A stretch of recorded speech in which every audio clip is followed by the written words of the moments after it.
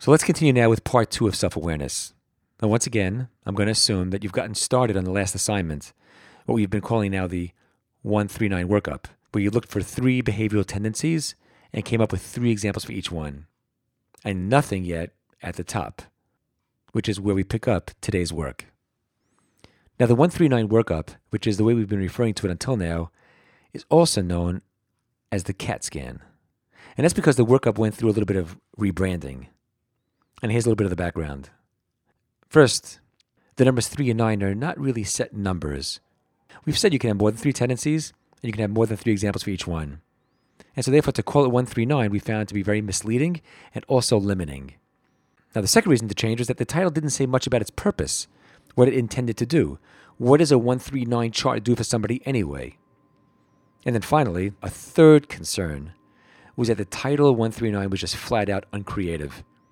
I felt like the guy who named the fireplace, describes what it is, but that's about it. And so therefore, we renamed it the CAT scan. Well, first of all, it takes away the number 3 and 9, so it allows for as many tendencies as you'd like. It also describes the diagnostic nature of this exercise. It's a low-tech innovation to be able to figure out what is blocking me, what gets in my way, what gets me stuck in my relationships and in life in general. It's also more creative, and it's actually right on target because the CT scan has at the very top the core issue, and in the second row, the tendencies at CT. And so there you have it. The top circle represents the core issue. And today we'll just talk a little bit about what that means and how you discover it and how it influences our lives. So what are core issues? So to say it very briefly, a core issue is the central belief that we have about ourselves, but in the negative, and usually somewhat false. It's our false negative belief about who we are and how we fit into the world. Like, say, for example, some core issues include that I am unlovable, I'm a failure, I'm weak, I'm worthless, I'm helpless. We could also state the core issue as a fear. I fear abandonment. I fear rejection.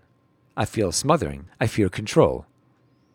So whichever way you describe it, whether it's described as a fear or described as a negative self-belief, that's what shows up at the top of the page in the circle that represents the core issue. Now, this central belief is also characterized by showing up very frequently. It's pervasive. Almost every time we get stuck, especially at a level that feels intense, it's likely going to be because of that core belief. So it's the frequency and the intensity of that feeling that designates it as a core issue. I like to sometimes call this the super tendency on the emotional level. I tend to feel worthless. I tend to feel controlled. I tend to feel smothered. I tend to feel inadequate. Now, this work is not a lot of fun. However, when we get a handle on our core issue, we can start to notice how it informs our positions, our frustrations, and our overall reactions. And that's huge. And once you discover the core issue, you get to understand so much of what goes on for you when you're getting stuck. We start to demystify our own reactions. Why am I taking such a strong position? Why am I getting so frustrated? Trace it back and see, is this coming from your core issue? So a woman comes into the session and she says, I'm really, really upset. And she's clearly very upset. My husband came home 2 hours late and he didn't say a word beforehand. He didn't call, he didn't let me know, he just came home 2 hours late. So I say to her, really, why does that bother you? And she looks at me and says, why does it bother me? It would bother anybody. I mean, go figure, you're a guy, that's why you don't understand it. But this is what women...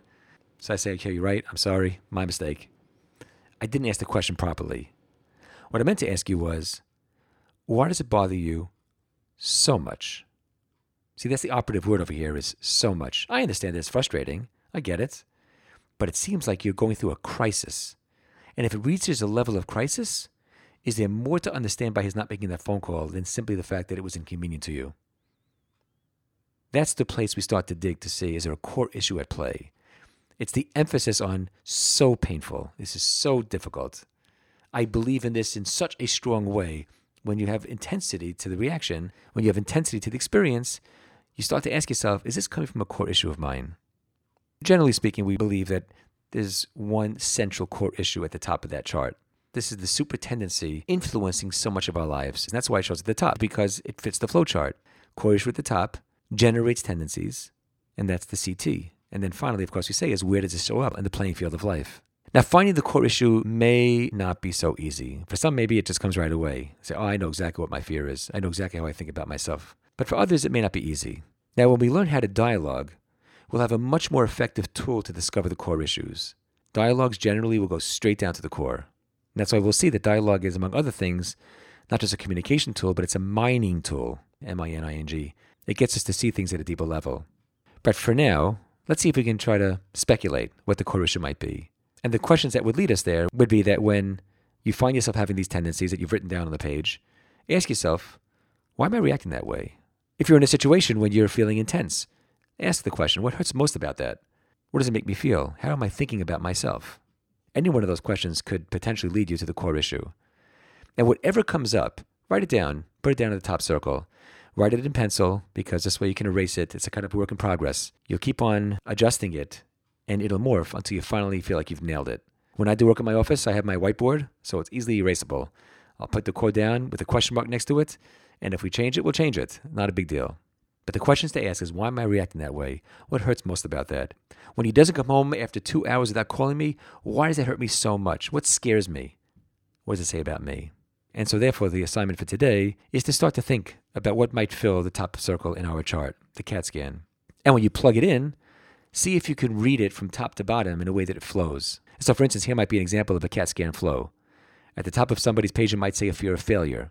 My super tendency, which is at the core issue, is a fear of failure. I am a failure. I fear failure.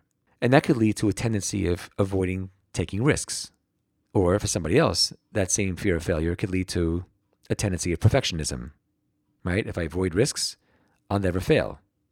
If I'm perfect, I guarantee I will not experience failure.